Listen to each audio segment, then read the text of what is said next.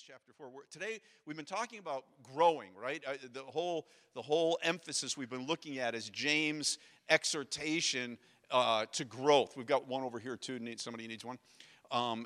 This is the whole thing that we've been after. And today we're going to be looking at unhealthy conflict only produces destruction, not growth. Those are the two blanks. Destruction, not growth. Unhealthy conflict only produces destruction, not growth. It gives us heat, but no light. And James has been telling us that real Christians are growing Christians, and Christians whose lives are filled with unhealthy conflict show they are not growing. Now, all conflict is not unhealthy conflict. This is something, especially in Christian circles, really important for you to get a hold of. Because there's kind of this feeling in Christian circles that, if anybody kind of brings up the other side of something or anybody emphasizes a different direction or something like this, that's not good. We should all just be in lockstep, all uniform, just doing that. And that just is not true. As a matter of fact, the best results often happen in management teams and different things like that when you have healthy conflict. Healthy conflict means we talk something through and we're looking for the best solution, and we just keep talking it through until finally a decision is made and we come up with what we feel with good thought is the best solution. I always love to have people working with me on a team with me that are not just walking in lockstep, right? If you've heard them say about marriage before, if you never argue, then one of you is unnecessary, right? We have a need to have some conflicting thoughts there for us to come up with the best solution. But that's not what I'm talking about today. I'm not talking about healthy conflict. I'm talking about unhealthy conflict. I can't help when I think of that but to think of a little excerpt from a book by Chuck Colson called The Body. And he tells the story of some deacons who wanted to call a business meeting in the church to decide if they should keep Pastor Waite. That was the pastor's name. The church had basically split into two sides, those who were for the pastor and those who were against. The pastor was trying to avoid the meeting, so he was refusing to have it announced at church. And finally, the moment of conflict comes. Let me read to you from the book. This is what he says. So Pastor Waite is beginning the announcements in church. If anyone is visiting today, he began, please raise your hand and our ushers will come by and give you some information about Emmanuel Baptist Church. At that point, Frank Fowler got up from the front pew and strode up the stairs of the platform to the pulpit. Bending toward the microphone, he smoothed out a piece of paper and started to read. This is to announce a special congregational assembly for this afternoon to discuss Pastor Donald Witt. Suddenly, he could not be heard. The pastor's wife at the piano had begun pounding out "Have Thine Own Way" on the piano and was immediately joined by Sharon Carlson at the organ, drowning out the rest of Frank's message. Pastor Waite began singing loudly into his lapel microphone, and some of his supporters joined him. Before they could begin the second verse, Frank pulled the organ power cord from the wall, and Brian McGuire shut the piano lid. Flora Waite beat on his arms for a minute and even lost her hat in the scuffle, but Brian held on. Then Ray Bryson got up and walked over to the pastor in the slow, deliberate way that one approaches an injured animal. The veins in Ray's neck were showing as the two men hissed under their breath at each other. After a minute, Ray appeared satisfied. He turned to go to his seat, but his feet got tangled in a microphone cord and he fell down. There was an audible gasp from the congregation. Pastor Waite delayed for one brief moment before reaching to help him up, and it was long enough to convince everyone that he had pushed Ray. Ray must have thought so too, because he bounced to his feet and hit the pastor square in the nose with his fist. The lapel mic registered the impact. The pastor's wife screamed and ran to help her husband, but she never got close to him. Within an instant, a majority of the congregation converged on the communion table, punching or shoving. Many came down the center aisle to help break up the combatants, but remained to fight after their side began to fall behind in the skirmish. The melee soon spilled over to an open space beside the organ. Two tenors and a baritone jumped over the wooden railing of the choir loft and began exchanging punches with members from both sides of the aisle. This is a true story. Mary Dahl, the director of the Dorcas Society, threw a hymnal at one of the tenors, but the missile sailed high and wide and splashed down into the baptistry behind the choir. Sharon Carlson had given up on the organ and moved to the piano, where she tried to restore order by playing "Blessed Be the Tie That Binds." Anna Fowler, Frank's wife, told her to return to her seat. When Ray Bryson's hook finally took the pastor down, someone grabbed the spring flower arrangement from the altar and threw it high in the air in Ray's direction. Water sprinkled everyone in the first two rows on the right side, and a visiting Presbyterian experienced complete immersion when the vase shattered against the wall next to his seat. The fight ended when the police arrived on the scene. They restored order, took down names for the report they would file, and recommended that some of the men seek medical attention. Ray Bryson's hand was broken, and Mary Dahl's knitting needles had been confiscated. So finally they end up before a judge, a Jewish judge, and he says to them, Waite sat down awkwardly as Goldstein continued. No charges will be pressed at this point, but I urge you to work this out within your own church. Your Jesus Christ may allow this sort of thing in his followers, but the Commonwealth of Massachusetts will not permit fistfights as a regular order of a church service. Wow. Why don't you just take a moment right now, if you have that little note paper with you, and just write somewhere on the edge, is there anybody in your life now that you're having what you think might be an unhealthy conflict with them? Is there anybody right now? Could be a roommate, could be somebody down the hall, could be a teacher, could be back home. You're getting ready to go home, many of you, for the break, and you have got somebody right now that you're having an unhealthy conflict with. Just make a note about that, would you? Let's look at some of the reasons that James says that conflicts like this can happen, okay? Reasons for an unhealthy conflict. In your notes, number 1. Unhealthy conflict flows from unsurrendered desires. Let's see what James says in chapter 4. What is the source of quarrels and conflicts among you? Is not the source your pleasures that wage war in your members? You lust and do not have, so you commit murder. You are envious and cannot obtain, so you fight and quarrel. You do not have because you do not ask. That's the most powerful thing right there, that last little line. It says, you do not have because you do not ask. What is he talking about? Ask who?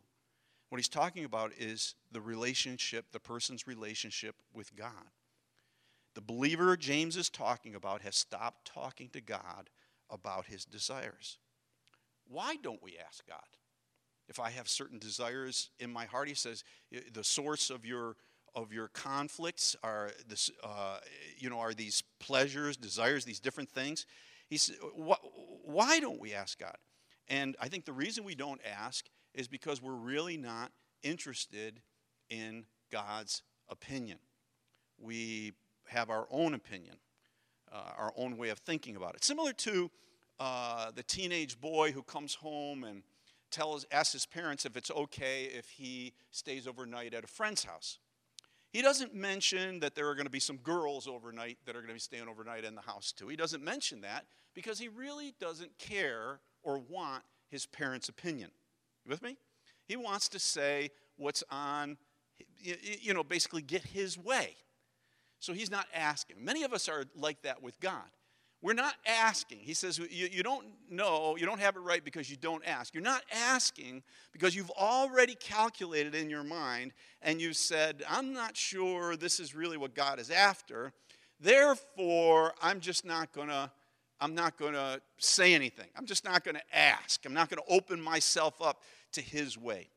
There are 3 unsurrendered desires that cause arguments. And these are in your notes here. Number 1, the first blank, is power or control. The desire to be in control. The desire to not want to answer to anybody. the desire to not have to ask, the desire to not be dependent. This is, you see this, Satan said to Eve, when you eat of it, you will be like God. This is the thing he's appealing to in her. This, and since I've become president of the school, I've seen this one a few times manifested in the lives of students, basically, the desire to be in control, the desire to not want to answer to anybody. Elam is a terrible place to come to if you haven't surrendered this thing. This is a tough one right here, because if there's ever a place where who's in charge is going to be questioned, this is a big deal. But, we've had couples, I think of one couple that we had that, a lot of times people think, because when a student gets disciplined or something happens, remember, you only ever hear the student side. You never hear our side of the issue. And the reason you never hear our side is because for us to tell you our side, we would have to say something bad about the student, which we refuse to do. Follow me? So when you hear of a conflict or something that happens, remember, you're always just hearing one side of the story. So in this particular thing that happened some years ago, this couple was getting together, and they didn't want to follow our standards here on campus, and so they went off campus and got a motel room, and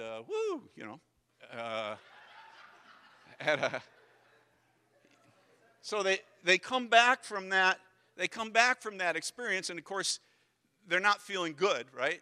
They're feeling like, and so they come and they talk to us, and so we say, okay, okay, that's fine. You made a mistake. That happens. So that's another thing. A lot of times when you hear about something, it appears to you from your angle like there was just something just immediately just happened. They were just, this crushing, sent home kind of discipline or something like that, where there was no process involved. Let me just tell you right now, there is always a process involved. We never immediately do anything.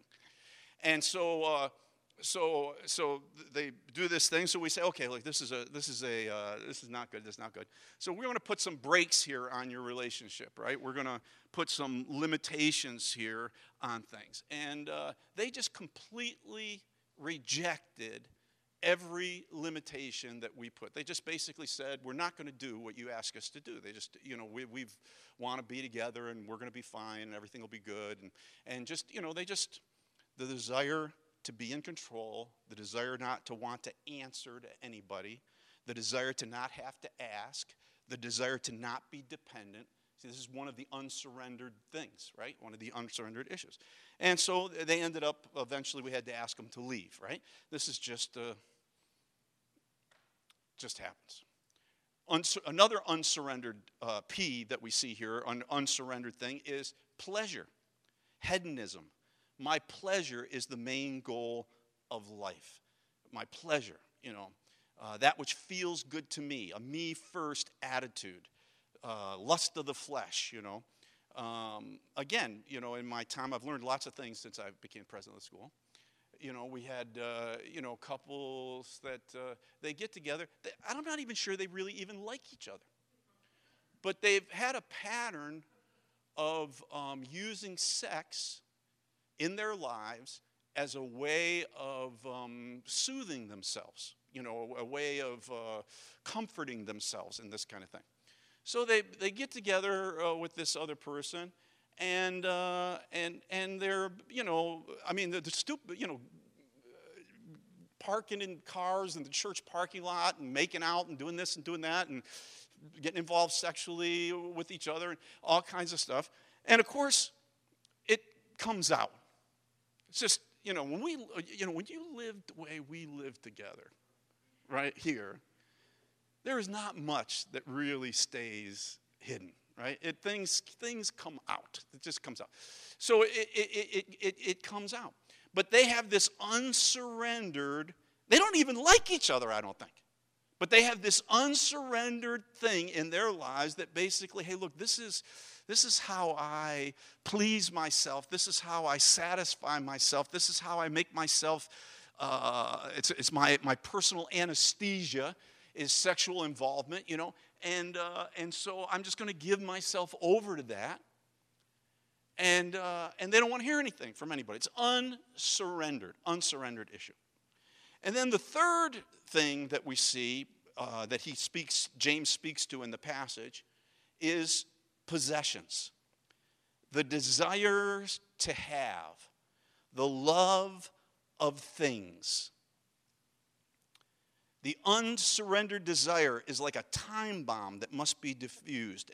And possessions and pleasure and the desire for power or control. When these things are unsurrendered, they're like in your life, they're like a, it's like we have a landmine in your life. It's just ready to go off. It's just waiting for the right thing to hit it. Because of this unyielded place. James is speaking to us here, and he just says, hey, look, you got some issues here that are going to lead to conflict. They're going to lead to major problems. There's going to be some kind of battle that's going to happen over this. Possessions. I think of possessions.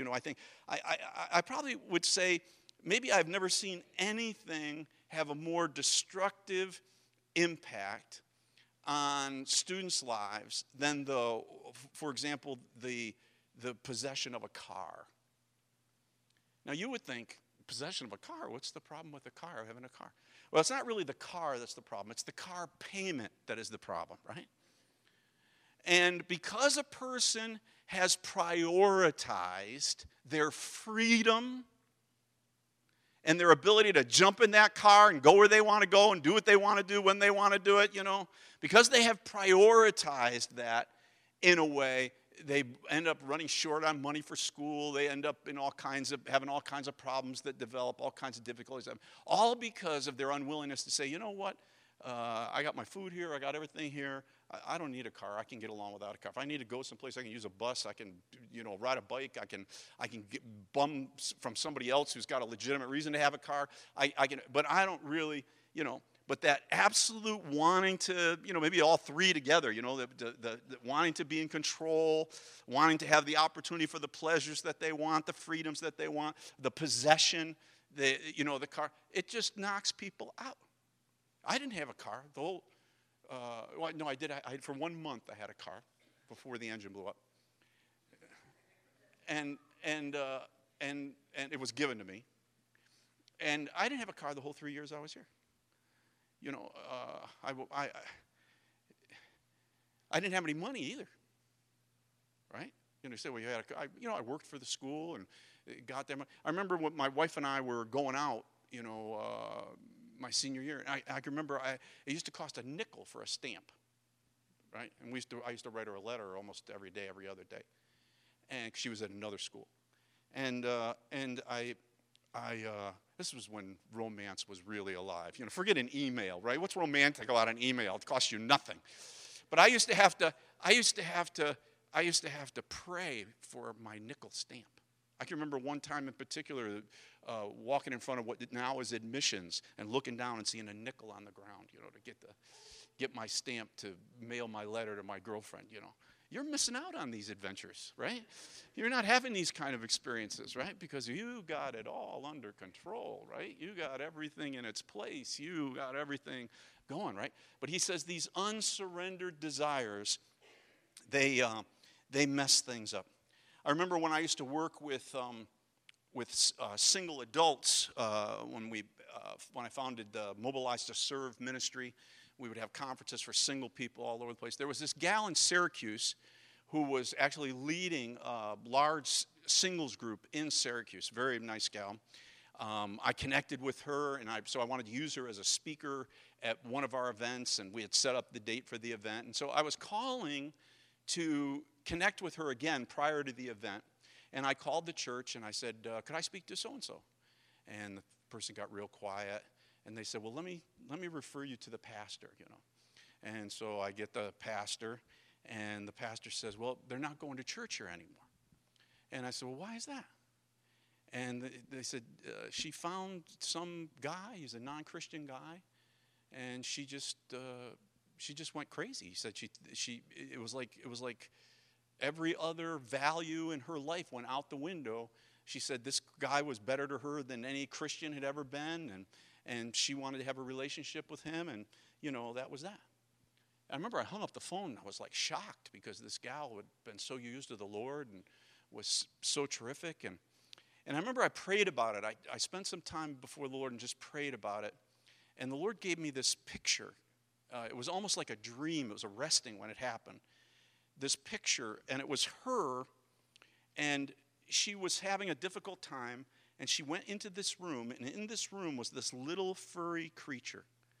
And she sat down, and the little thing got up into her lap, and she started petting the little furry creature, and she started talking to it, and she said, "It's okay. Someday I'll be married. Someday the right person will come. Everything will work out. It's okay." And she just held that little thing and just comforted herself with that little thing. And then she left the room, went out and stuff.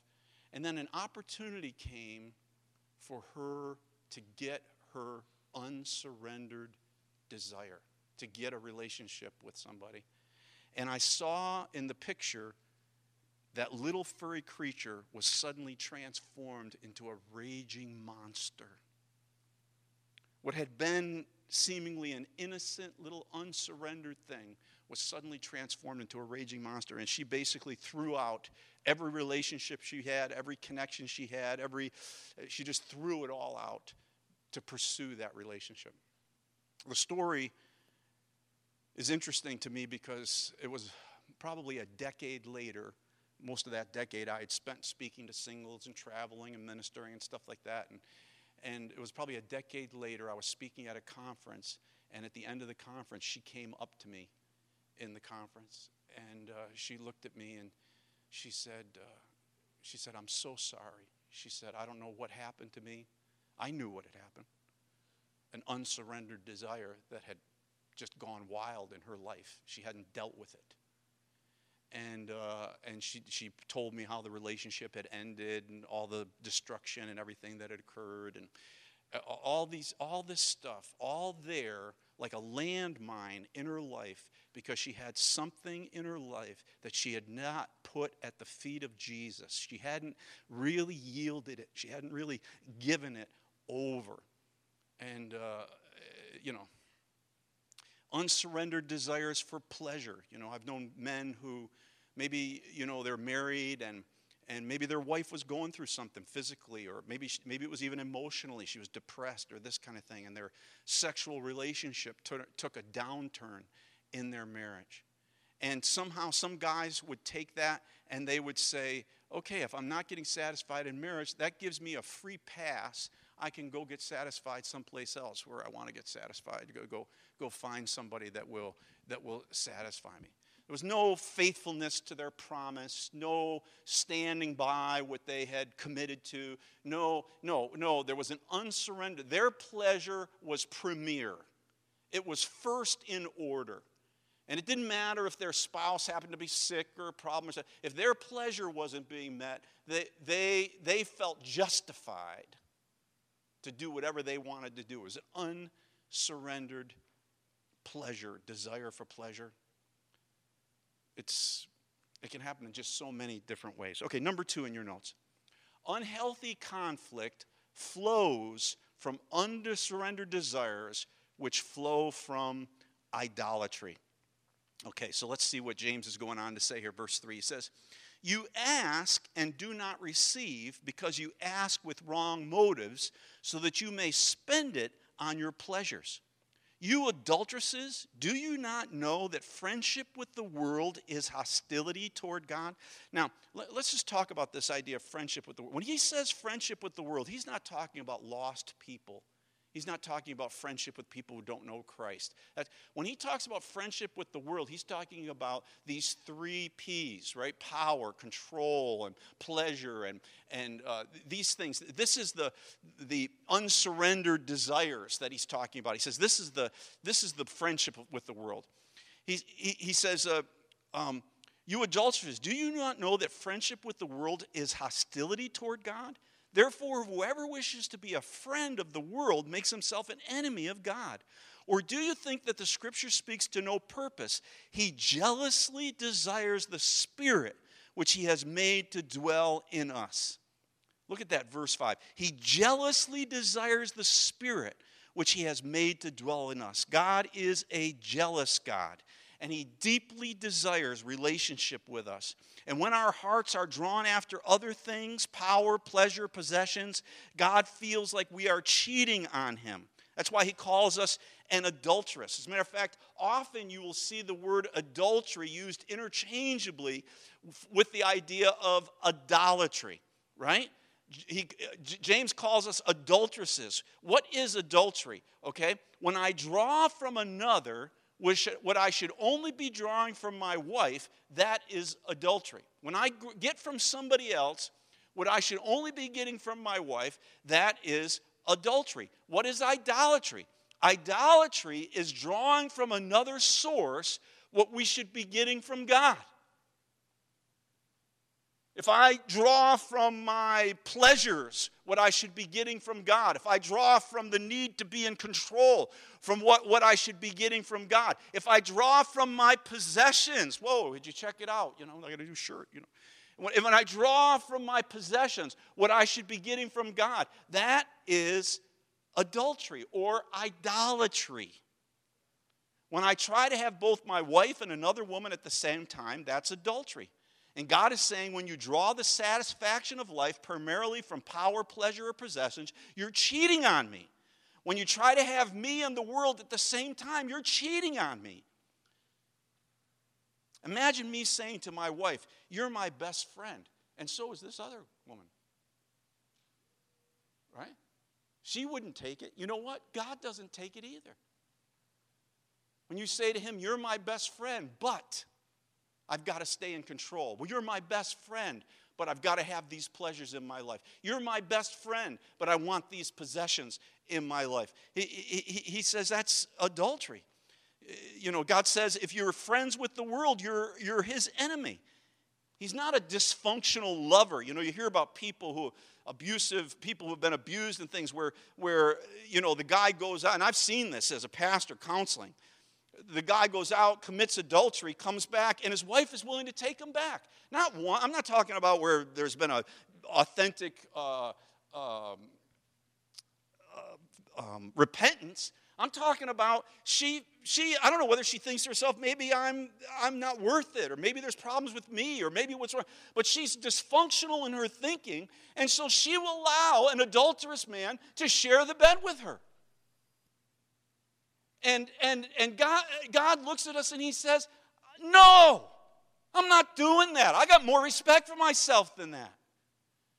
I'm not going to do that kind of thing. Number 3, humility restores our relationship with God, which leads to surrendered desires, open the door to healthy relationships. This is what he says, starting with verse 6. We're looking at this James 4, 1 through 10. We're looking at 6 now. But he gives a greater grace.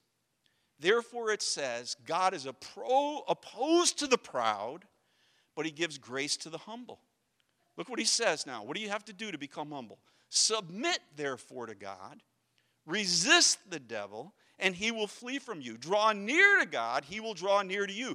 Cleanse your hands, you sinners. Purify your hearts, you double-minded. When he says that, you're double-minded because your heart is divided. You have two loves. He says, purify your heart so you only have one love. Be miserable, mourn and weep. Let your laughter be turned into mourning and your joy to gloom.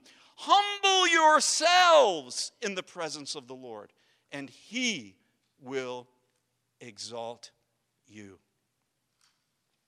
Humble yourself, he says. So how do I humble myself? I submit to God. Submit is a military term. It means to line up underneath. When I submit to God, it means I surrender my independence, my me-first attitude. When I'm submitted to the military commander, it means the will of the commander comes first. Not my will, but his will must be done. That's what it means to submit. we're working with a student, and we're saying to them, no, you can't do that. You violated some things here, and so we need to give you some restrictions here. Will you live with these restrictions for a season? Will you do that? Will you submit to that? See? Will you lay down your independence, your will, your desire, your way, when you hear about it, it comes as, can you believe that they would come in and take away our freedom and do blah, blah, blah, blah. And they just went and they're so demanding. Come on, I know. Right? See, so what does it mean to submit? It means you humble yourself. When you submit, you look and you say, hey, wow, I screwed up. And you know what? I'm willing to put my thinking and my control and my will under godly authority in this situation, in this circumstance, to deal with it. Okay? How about the number 2? Resist the devil. We have to destroy, or he wants to destroy, the devil wants to destroy every relationship you have, parent, children, spouse, friends. And so his primary tool for doing this is conflict caused by unsurrendered desires and your basically weak relationship with God. And so this is what he'll use on you when you go home for the break, to cause conflict between brothers and sisters and you, to cause conflict between you and your parents. He'll use these unsurrendered desires. It's funny sometimes, and I know this from my own experience as a student here. When I was at school, I was willing to surrender. But when I went home, it was like all my old will and desire for control and to be in charge reasserted itself in my home. Because I'd look at my mother and it would be, and instead of hearing God's word, obey your parents, I would look at my mother and say, well, she's hardly, she's not even a Christian. I don't need to submit to her. See? And conflict would result. Problems would develop until I learned how to humble myself. Okay, number 3. Draw near to God. This is what we need to do. So we need to submit to God, we need to resist the devil, and we need to draw near to God. How do you draw near to God? Drawing near to God is not a hard process. Let me tell you some key words. I'll give you 6 key words that will help you draw near to God. First of all, when you worship, that's loving God, right? When you do acts of service, loving God by serving others. These are all different ways that will draw you near to God. When you do outreach, loving God by loving lost people. When you do fellowship, loving God by loving his people. When you discipleship, loving God by becoming more like him. And when you experience his power, loving God by experiencing his presence. These are ways that you draw near to God. It's really not complicated. And the more time I spend with God, the better I do with people. I won't have as much because I'm dealt with, I'm surrendered. He says to us, get serious about your right relationships. Cleanse your hands, anything evil you've done. Purify your heart. Any poor attitude you've had, weep and mourn. Take it seriously. Make restitution. Ask forgiveness. Express your regret. Don't pray for God to humble you. Listen to this now. Some of you have done that. Lord, if there's something wrong, you just humble me. You just deal with me. God doesn't say, I'm going to humble you. He says, humble yourself. You make a decision to say, I'm going to submit myself. You make a decision and say, I'm going to give up my way. You make a decision and say, I'm going to cleanse my hands. You make a decision and say, I'm going to examine my heart. Humble yourself. Get low before God. Get low before other people. Submit yourself. Humble yourself, he says. And then you're not going to have to worry about a whole lot of this conflict that happens. Because the conflict happens because we have unsurrendered issues around power and control. We have unsurrendered issues around possessions. We have unsurrendered issues on these things that we're talking about here. When we are unsurrendered, that's what creates these conflicts, these issues. So let's just bow our hearts right now. Can we do that? Just bow your heart before the Lord.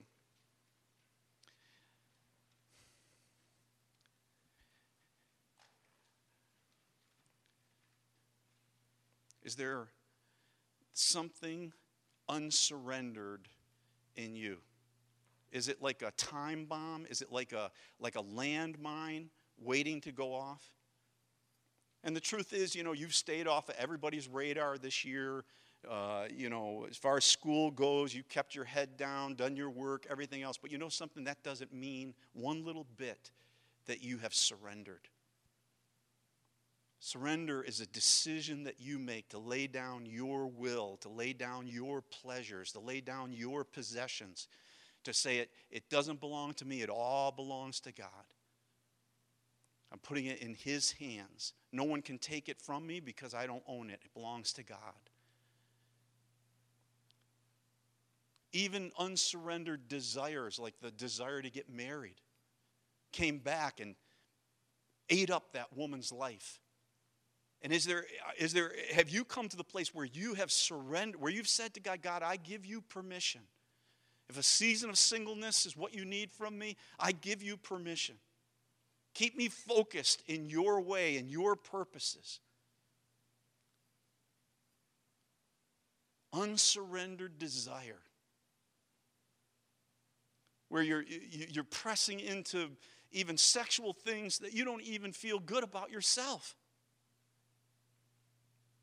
It's not like you're crazy about the person. You just found somebody that will play your game with you. It's unsurrendered. It's like a time bomb waiting to go off. It's like a landmine waiting for somebody to step on it and touch it in some way. And then all this rage and conflict rises up out of you. That's what James is telling us. He says, you got to deal with this stuff. If you want to be growing, you got to humble yourself. You got to repent. Weep and mourn, he says. He says, get serious. But don't allow this stuff to be hidden in your life, secretly holding out for you. Lord, I just ask you by your Holy Spirit, just move across this group right now.